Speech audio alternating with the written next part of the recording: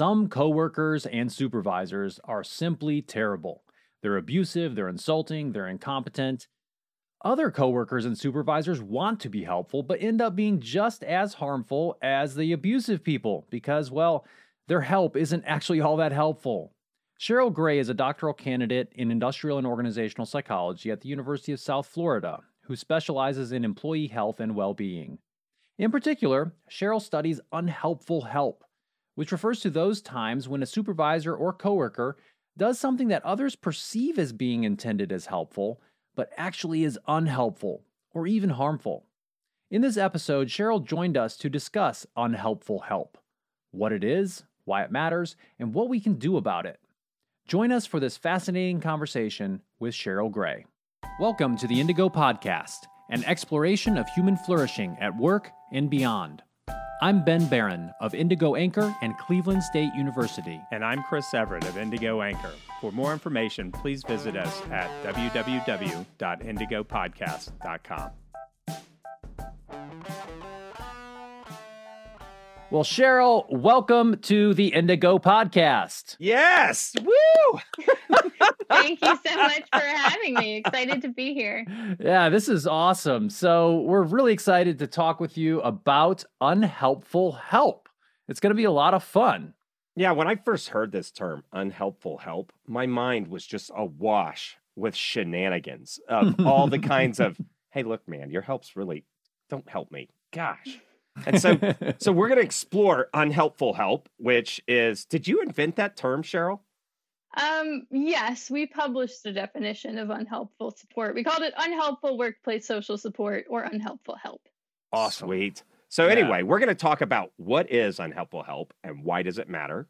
We're going to talk about cutting edge emerging research on unhelpful help led by one Cheryl Gray here on the episode and implications for people, leaders, and organizations. That's right. So I think maybe we just start off with that first piece and discuss what unhelpful help is and why it matters. But, first off, I think it'd be fun to, discuss a little bit, Cheryl, how did you get into this area? How did this all evolve for you as a researcher? Yeah, so it actually all started when I was behind on a master's thesis.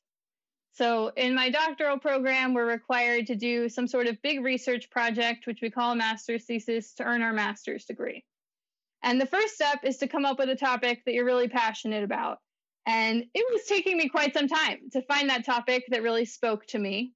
And one day I was sitting in my lab and a colleague walked in who was an awesome, super supportive colleague. And she says, "Hey, Cheryl, how are you?" And I was honest. And I said, I'm feeling a little discouraged today, feeling down on myself because I'm behind on my master's thesis. And she says, "Cheryl, I know you. You are so bright, so hardworking. I'm sure you're just being hard on yourself. How much have you gotten done? How many pages of your proposal do you have written?" And I paused and I said, "Well, none." And she tried to recuperate the conversation. She says, "Oh, don't worry. If anyone could come back from that, it's you, yada, yada, yada." But we both knew that in that moment, she just made me feel a lot worse rather than a lot better. And long story short, I ended up doing my master's thesis on unhelpful help. Yeah, so that was unhelpful help in that moment. Ended up being helpful, but was annoying at the time. Yeah. So, and that's actually one type of unhelpful help, and we'll talk about those different types a little bit later.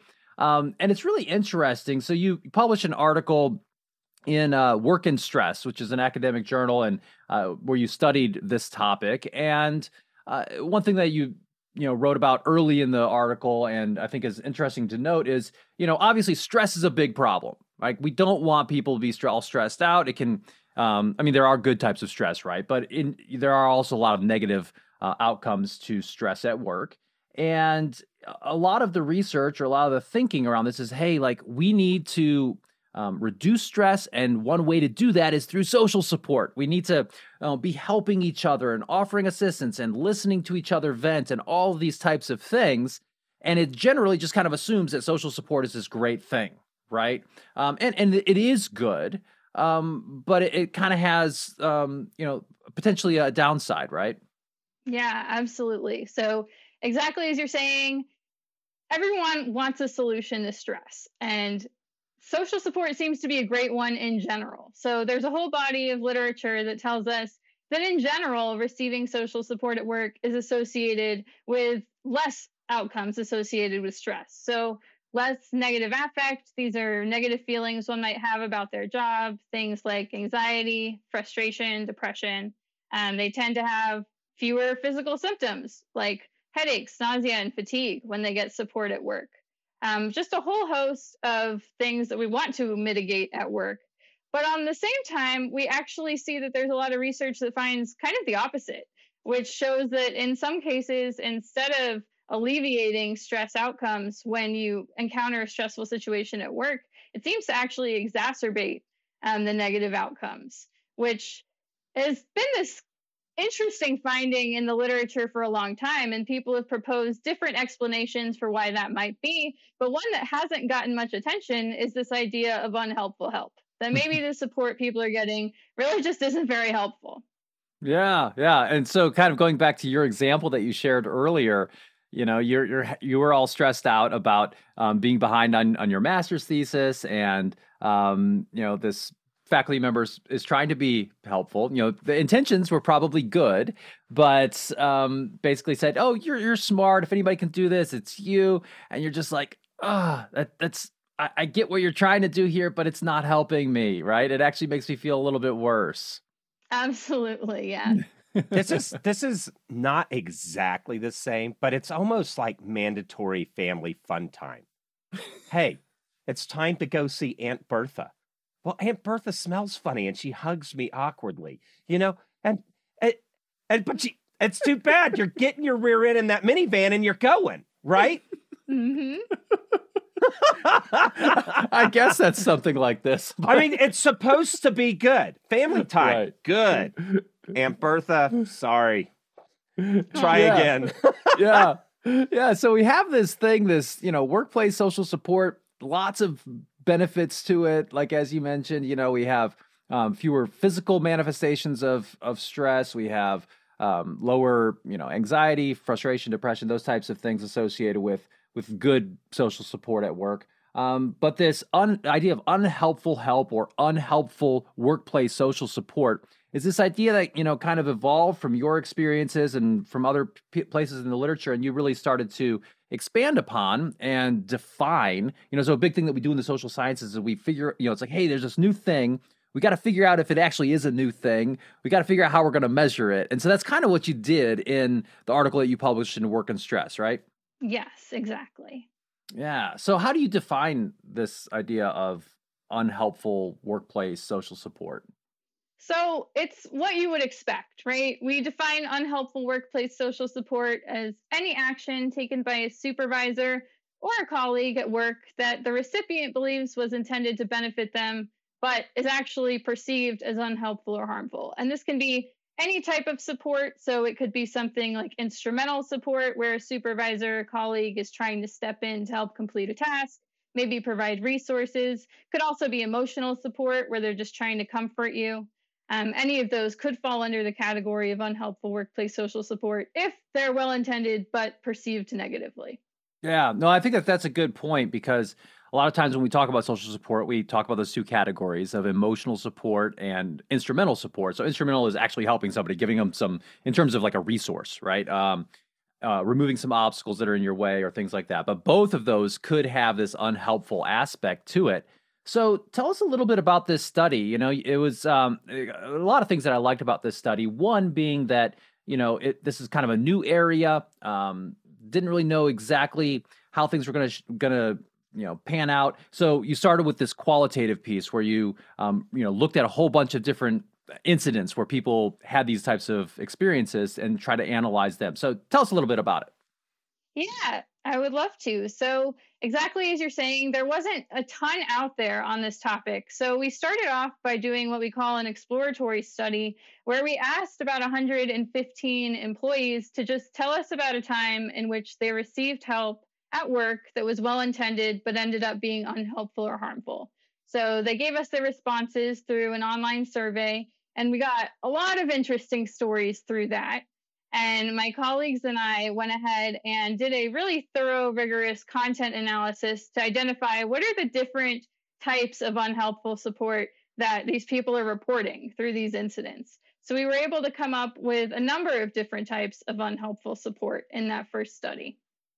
Yeah, yeah, and I think what was interesting is you came up with all these different. So it's basically people rigorously analyzing a bunch of different stories and categorizing these different types. I think you came up with like maybe 11 in that first piece, and then what you did, right? Then you said, okay, well, here's kind of the initial exploratory piece. Let's validate that. Let's look at kind of how that pans out with other samples of people using some more quantitative type of approach. And you kind of boiled it down, and then you also wanted to look and see if this actually mattered, right? So, how did that turn out? Because I think you kind of combined some categories, or you kind of came down to a certain number of types of unhelpful workplace social support, and then you looked at some of the outcomes of it, right?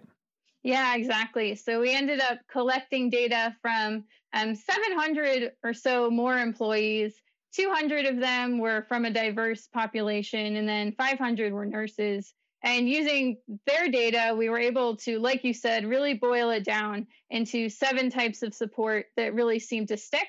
And they were associated with important things. So it turned out in, the first study, we see, okay, people do report experiences getting unhelpful support, but does it really matter? Wasn't really answered with study 1. So what we found with this next piece was that getting unhelpful support on a regular, frequent basis was associated with really not great things like job-related negative affect. So again, these negative feelings that you might have about your work.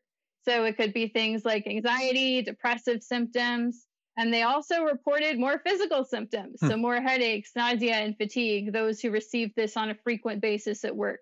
More burnout, so they were exhausted at work. Frustration with their jobs. And then one that was interesting too was this competence-based self-esteem. So they seem to be they feel less competent at their jobs, and they're not as confident in their own abilities, which was interesting. Wow. So those are some fairly negative outcomes Yes. of unhelpful workplace social support. And, one thing that really I found compelling when we were talking about this and in reading your research is, that a lot of these outcomes are similar to those outcomes of abusive supervision. Yes. Which... I mean, so it's like these people are trying to help, but they're actually causing the same types of outcomes that they would have if they were being an abusive supervisor. I think that's really interesting, and should make those managers and supervisors, executives, and so forth who are listening kind of sit up and take notice here, right? Exactly. Yeah, we thought that was a really compelling finding because when we think about people doing wrong in organizations, particularly on the leadership side, there's a whole literature on the dark side of leadership. But it's all about these leaders with malintentions, right? Those who maybe yell at their employees, maybe they tell them they're stupid, just abusive behaviors. And the fact that we're seeing some of the same outcomes with well-intended leaders is pretty compelling. Yeah, so it's not enough that you avoid being an intentionally bad boss. You have to avoid being an unintentionally bad boss too through this other type of workplace social support. So that's really interesting. But bosses are terrified of this all the time. Am I out of touch? I have people that I coach, I just did this, announcement and people just looked at me. I really want to be helpful.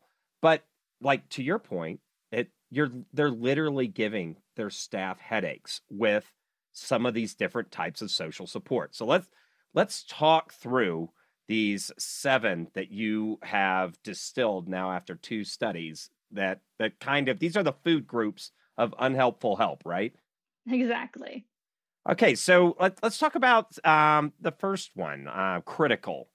What is that? Yeah, so critical support is when a supervisor or colleague is trying to be helpful by providing advice or suggestions, but they end up coming across as insulting or critical. And this is something that I find myself giving, unfortunately, and something that I work on all the time. So for me, I'm often helping new researchers to try to become better researchers. And something that will happen frequently is that a student will send me a research proposal and I will want to be so helpful, right? I'll want to give them every possible piece of suggestion or advice that I can. But what they see is a sea of red ink, which can Yeah. be really discouraging. So that would be one example of critical support. I know you've done podcasts on performance reviews, and that's Mhm. where this happens a lot, is that you're trying to help someone to become a better performer, but now they feel criticized and attacked, and maybe it actually doesn't help their performance at all, might do the opposite. Yeah. Yeah. No, that's a really important one. It can kind of make people more defensive, right? And feel insulted. So you're trying to be helpful. You're providing all of this feedback. And what's crazy is that, for you, in your example, that takes a lot of time, right? You're Hmm. putting a lot of time and effort. You have all these good intentions, but it certainly could be something that backfires a little bit. So that's critical types. That's one type of unhelpful social support. The next one that you found is imposing support. So tell us a little bit about imposing support. Yeah, so imposing support is not new. There are studies of imposing support. Imposing support is basically just unwanted help that feels forced on you. So if there's forced family fun time, as you talked about, Chris, that could be imposing support. So you don't want it and it's forced on you. And there was a really cool study that was done by Dielstra and colleagues back in 2003. They invited about 50 administrative workers to come and work on an administrative task. But instead of completing the task normally, about a fraction of the participants had received imposing support while completing their task. So they're over here trying to do their administrative task as usual. And then someone comes over and says, "Oh, let me help you with this." And they kind of force their help on this administrative worker. And what those researchers showed in this experimental study was that receiving this imposing support was associated with things like higher heart rate Wow. and negative affect, lower self esteem. So the imposing support, there is a body of literature on that, and that one is not so great. Yeah. Yeah. No kidding. Right. So then the next one's undependable support. Give us some examples. What is that? Yeah, so that's when someone provides basically just low quality assistance. So maybe they're unreliable with providing support, maybe they're delayed.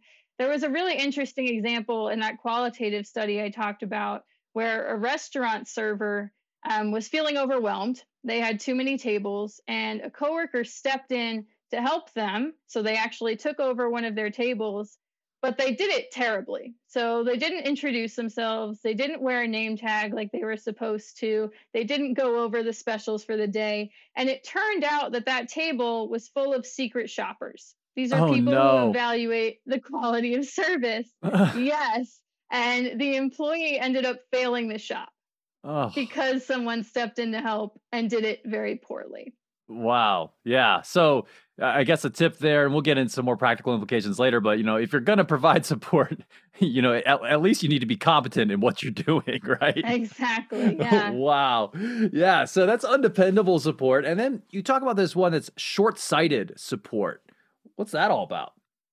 So, short sighted is when you take over a task without teaching or training. Mm, So, it's kind of like the easy way out sometimes as a supervisor. It's just easier to do it yourself if you know how to do it rather than taking the time to train someone else. So, I encounter this all the time. If I'm doing a research project, I have research assistants helping me, and I come across maybe some difficult or higher level psychometric tool or some statistics that I want to do. It's just easier to do it myself than to teach it sometimes. hmm So that can be difficult. Yeah, and I see this all the time with managers and executives even who, have a specific area of expertise of their own, and they haven't really let go of it, and then they wonder why they're doing all the work, but it's because they haven't let go and they haven't trained other people, and it does take some time to get other people up to speed on something.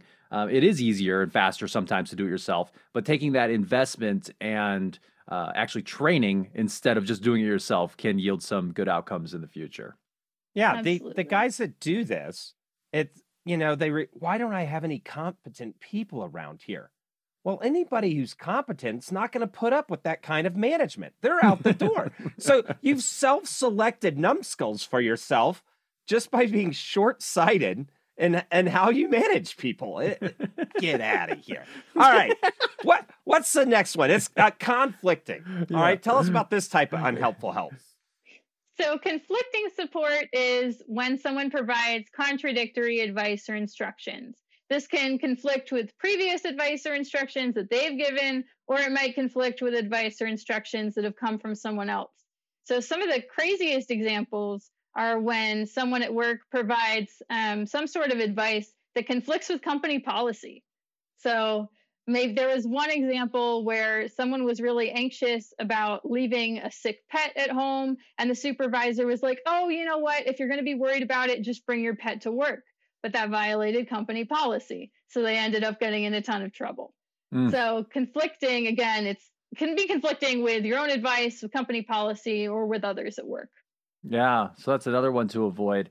The next one that you found in your work is partial support. So what's that? Partial is just unclear advice. So it's advice that leaves you with more questions than answers, right? Maybe you feel even more confused after getting this advice than you did before.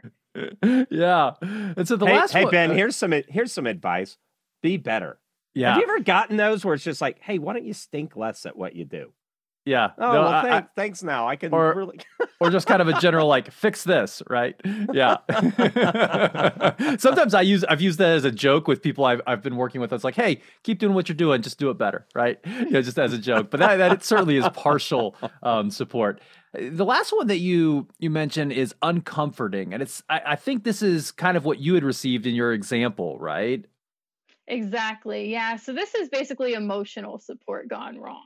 So someone's trying to support you emotionally, but it ends up making the person either not feel better or even feel worse.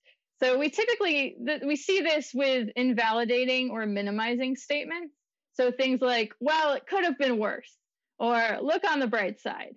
So you're kind of downplaying their experience, which can be really off-putting. So when, and the example I started with, when my colleague was telling me, oh, well, you're so smart, I'm sure it's not as bad as you think, that's almost downplaying the experience that I'm trying to express. Right. So you shouldn't be feeling that way, right? Exactly. Gotcha. So these are the different types of unhelpful social support. Now let's kind of move into talking about maybe some of the cutting edge research that's going on in this area, and some of the other directions that you see this going. And then we'll certainly bring it around to some practical implications after that. So where do you see this research going? What's some exciting stuff that's happening to learn more about this new and emerging topic? Yeah, so something that we're in the process of doing now that I'm really excited about is digging more into that leadership piece. So in the first study we talked about, we were looking at support from various people at work, but it ended up being mostly coworkers. So now we're looking specifically at the leadership side, and we found some really interesting things so far. So what we've looked at is employees who report that their leaders frequently provide more unhelpful support. They actually talk about feeling less autonomous at work, which makes sense if a supervisor is overstepping. They feel like they have lower relationship quality with their supervisor, and then they feel less competent. And what's really interesting is that we also asked employees about their leaders' abusive leadership. So are they yelling at you? Are they scolding you? Are they telling you that you're stupid? Are they taking credit for your work? And what we found is that this unhelpful support actually had a stronger association with autonomy than abusive, which makes sense. So it's better to be abusive than unhelpful. No. It's kind right? I don't think so. I think with these outcomes in particular, that's what we're seeing in terms of the relationships. But yeah, it's really interesting because if someone asked me, would you rather have an unhelpful supportive leader or an abusive leader? I'm certainly not going to pick the abusive leader. I'm sorry. Yeah. But what we're seeing. Think about that for a second, though. Yeah. Yeah. An abusive person, you'd be like, this guy's an abusive jerk. Yes. Bam. but it's almost sort of like gaslighting. It's not quite gaslighting, but it's the thing of, I have a relationship with this person. I know this person's intent or that person's intent. It's hard to read minds, right? But this person, and yet they keep helping me. I don't get to write that person as a blanket jerk off. I have to say, well, wait a minute. Why are these helpful people all up in my stuff at work? Am I bad? Am I doing horrible? I mean, it's harder to draw an emotional barrier around your guts when somebody cares and they keep like making you feel incompetent, right? Yeah, I think I would prefer an abusive person to being in a work environment where everybody's saying I messed up and loves me at the same time. Yeah. I mean, I think you probably could separate the two psychologically a little bit easier, right? That's probably an empirical question, but like, whether or not someone's being abusive to you, that could be a clear thing where it's like, okay, I'm just not going to pay attention because that person is a jerk. Versus I'm getting all this unhelpful help and it's really bringing me down. And I just want to point out, you mentioned how this can decrease feelings of autonomy. And, autonomy is one of those things, having a little bit of say over how you get things done really is something that people tend to value, right? And can be, I mean, this is not a new topic in the world of industrial and organizational psychology for sure. We know that people tend to like to have some of that. And it's one of those key job characteristics that can help make work more satisfying and make it a little bit more motivational too. Yeah, absolutely. I mean, I definitely want to have freedom and control over the way I do things. And we find that that's really important to employees. Yeah. Well, and that control piece is important too from a stress standpoint, right? Because a lot of times when we feel stressed, it's because we sense a lack of control. And so if we don't have that, then it can exacerbate the stress we're feeling. So job security, right? If I'm incompetent, if I'm feeling incompetent in this job, I'm wondering how long before they fire me. I can't seem to do anything right. Yeah. It's a yucky feeling, guys. So let's talk about where you're going with some of these leadership interventions. Yeah, so this is what I'm most excited about, right? We know that this is a problem, but the big question is, what do we do about it? And that's what we're really trying to solve. So we're trying to develop these leadership training interventions that are going to mitigate the amount of unhelpful support people provide while increasing the amount of helpful support. And we're currently in the process of planning an intervention with a recreation department at a university, which we're really excited about. And then hoping to transfer this into a hospital setting in the near future as well. That's I think awesome. this will be super beneficial because mandatory trainings at work, right? Here's a book on boxing. Now go get in the ring. But the thing with unhelpful help is these people actually want to help. Mm-hmm. And I think if ever there was a case where a training might move the ball forward, it's for a bunch of people that want to be helpful. And you show up in the mirror. Wrong. Yeah. Here's a mirror, buddy. Here's how not. Ben, we were talking this morning. Ben said, you do this sometimes with guests. You should stop. And I'm like, how many times have I done that? And he's like, 5 times. And I'm like, why'd you let it go past 1? Ben hurt feelings. And so this is a case, I think, where training could really help here because people are wanting to be helpful. Here's some 7 different lenses on how to look at it. And now go be more helpful, not unhelpful. So I also want to kind of pile onto this just from a research method standpoint, and also just the idea of having some evidence behind an intervention. So I guess, what do you mean for the lay people out there when we say an intervention? Yeah, so an intervention can be like a seminar, a workshop, but it's often there's more to it than that, right? It's typically not just a one-time, it can be a one-time intervention, a one-time workshop, but what the research shows is often that we need to have more than that, right? Otherwise, you're not going to retain the information. So with this intervention, what we're foreseeing is we might have an in-person workshop for a few hours, but then we're going to follow up weekly with different activities where we're really doing some self-reflections, thinking about how we can apply this stuff at work. So that's what we're talking about with an intervention. Yeah, that's great. And what you're doing in your dissertation here is you are trying to figure out whether or not that intervention does anything, right? So out there in the training and development and leader development landscape, there are all kinds of quote unquote interventions, training sessions, seminars, and so forth that have no research backing to them, right? That no one has rigorously analyzed like you're doing with this idea, right? Yeah, so sadly, that's true. A lot of people will do some sort of intervention, but they don't go through the process of evaluating it to see if it really works. So some of the things that we're planning to do, we're going to evaluate the most basic thing. There's kind of different levels that you can measure. So the most basic thing that you want to measure with an intervention are reactions. So do the people who go through the training, did they like it? Did they find it useful? That's step one. But you got to get deeper than that.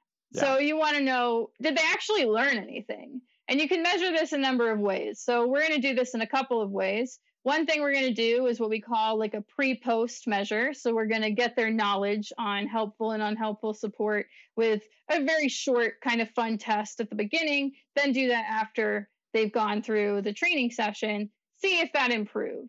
Another way that you can do this is to compare the group who's gone through the interventions knowledge with a group at the organization who hasn't, to see, okay, well, do they know more than a group that hasn't gone through the training? Mm-hmm. And then the next level is, okay, maybe they've learned something, but do they actually apply it? Do we actually see behavior change at work? And that's always going to be the hardest piece. It's really hard to get behavior change. And that's something we certainly want to measure and see if we're actually effectively doing that. So in this case, we're going to be asking not this, well, we'll get supervisors' self-reports of do they see that their behavior has changed from this? How do they report the level of support that they're giving after the training versus before? Are they seeing that they're giving more helpful and less unhelpful? We're also going to measure that from their employees. So get their perspective. What do you see as the level of helpful and unhelpful support that you're getting now? And we'll measure that before and after to see if that's changed. And then again, the other way of doing it is to get a comparison between a group that's gone through the training and a group that hasn't. Right. So are they showing more helpful behaviors and less unhelpful than a group that hasn't gone through the training? So what you just described for our listeners out there, those are some things, those are the basics of doing this type of research from a defensible standpoint from how we do social science, right?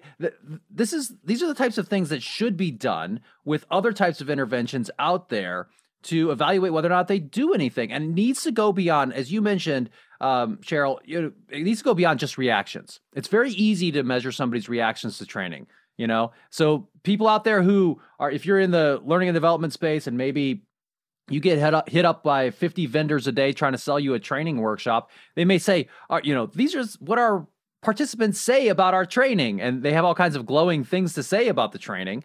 That's great. However, did they actually learn anything? And even beyond that, did they actually change the way they act in the workplace? And so, I guess just hats off to you for doing this. I think it'll be really interesting to see where this goes in terms of having some evidence-based approaches towards helping supervisors be better in how they provide help. Yeah, absolutely. And something that one of my colleagues always says is that if you want good reactions, just hold it on a beach, right? Just send everyone in a vacation setting when you do the training and they're all going to like it, right? They're all going to want to do it again. But, that's right. Yeah, but that doesn't mean that people are actually learning, that they're changing their behaviors, and that you're getting the end results that you want, whether that's less turnover, less burnout in your organization. No evidence for that. Well, and what's funny too is that, as professors, one of the primary gauges of our training, right? Our teaching is student evaluations of it, right? So, if you're an untenured assistant professor out there, tell a lot of jokes and show some fun videos so that you get some good evaluations. Yeah, we don't care if the education's good. We just care if the students will keep writing the check, right? Right, yeah. So that's a whole nother problem in and of itself. But point well taken. You got to go beyond just the reaction. So this is just a fascinating topic and conversation. I think, as we promised our listeners, I think we should delve into some of the implications of your research and the literature out there that's starting to evolve on this topic with regard to unhelpful help, and some implications for people, for leaders and organizations. And you have some great advice here. So let's start talking about that a little bit. Sure. So we've kind of talked through different advice depending on the type of unhelpful support.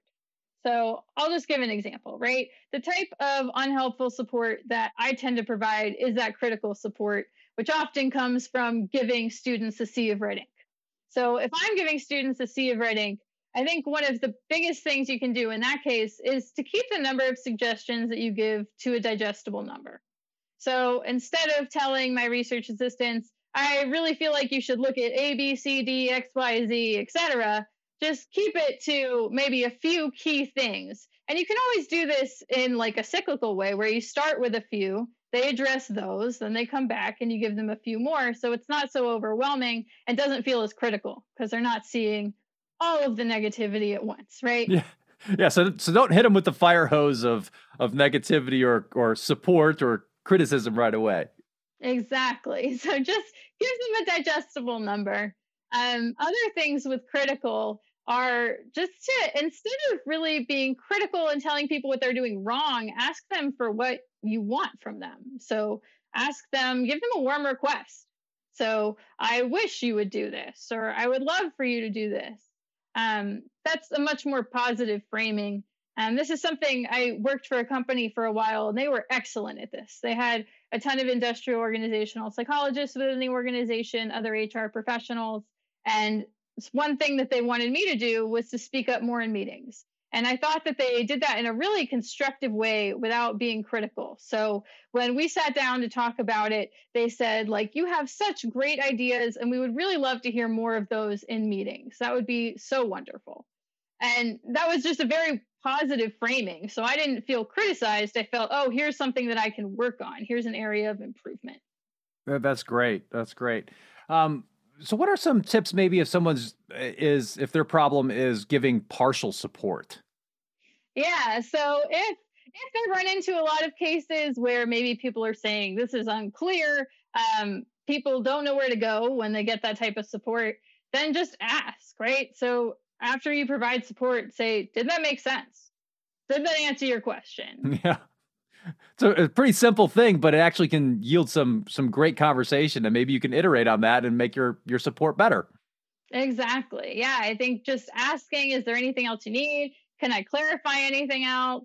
And I think all of this, you have to have a good quality relationship, right? You need that foundation where people feel comfortable asking you questions, asking you follow-up questions. So I think certainly you asking and just saying, does that make sense? Did that answer your question is going to be helpful. But your employee has to feel comfortable saying, actually, I could use more clarification.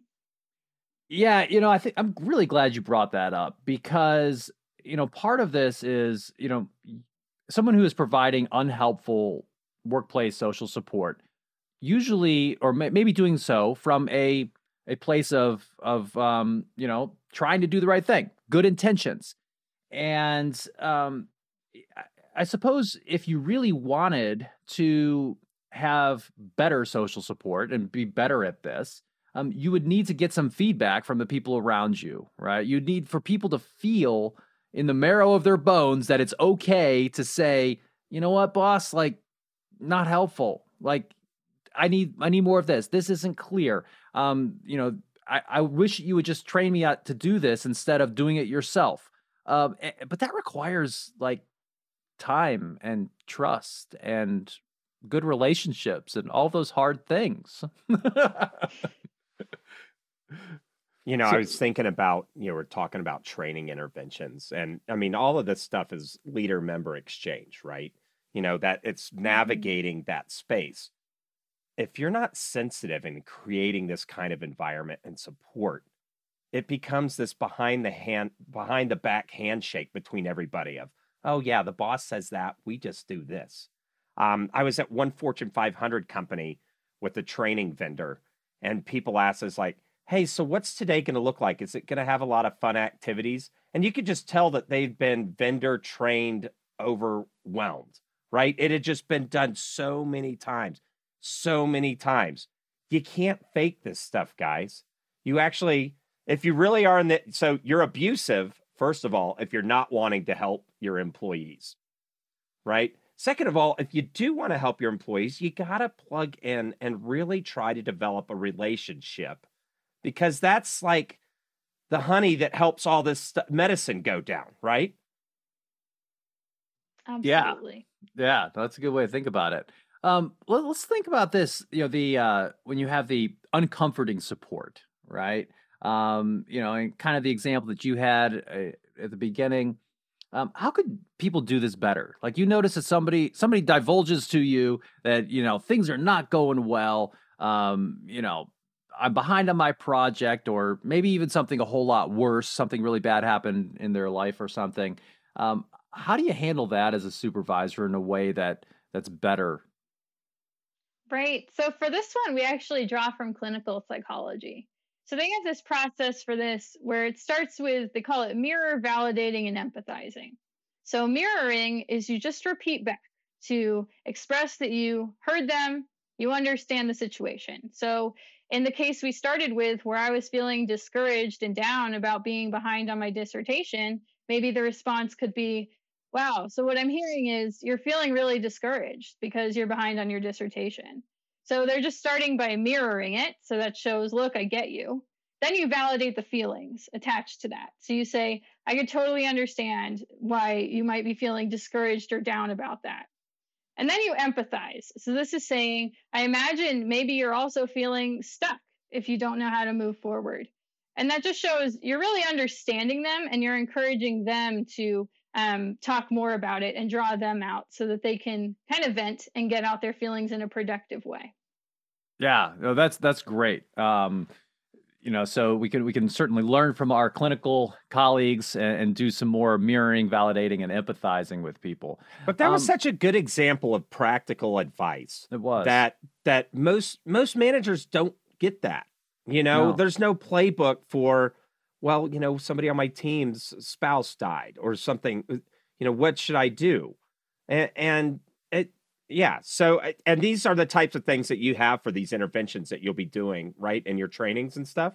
Exactly, yeah. So we'll be doing a lot of role play activities, things like you're saying. Maybe we role play that someone's spouse died. What do you say to them?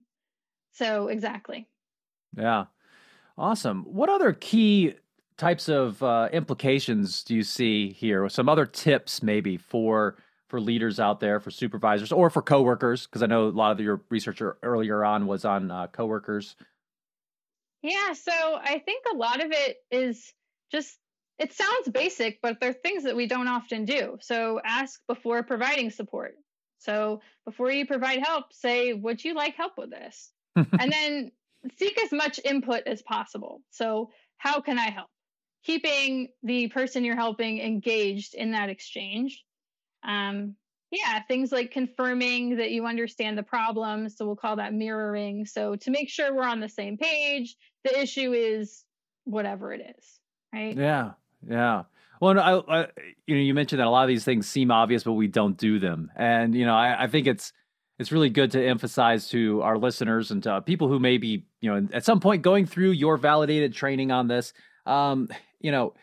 just because something is common sense, perhaps, doesn't make it common. There are many things with regards to human relationships and supervising other people that may seem obvious, especially when you're removed from the situation or looking back on something. But if they were common sense, they would be much more common. And a lot of this just isn't common. These good communication tactics that can be very helpful for folks in avoiding the unhelpful type of help. Yeah, what stands out to me is, I've been studying this for a while, and I still find myself doing tons of these things, right? So it might be common sense that I shouldn't be giving someone a sea of red ink when I'm giving them feedback, but I still want to do it.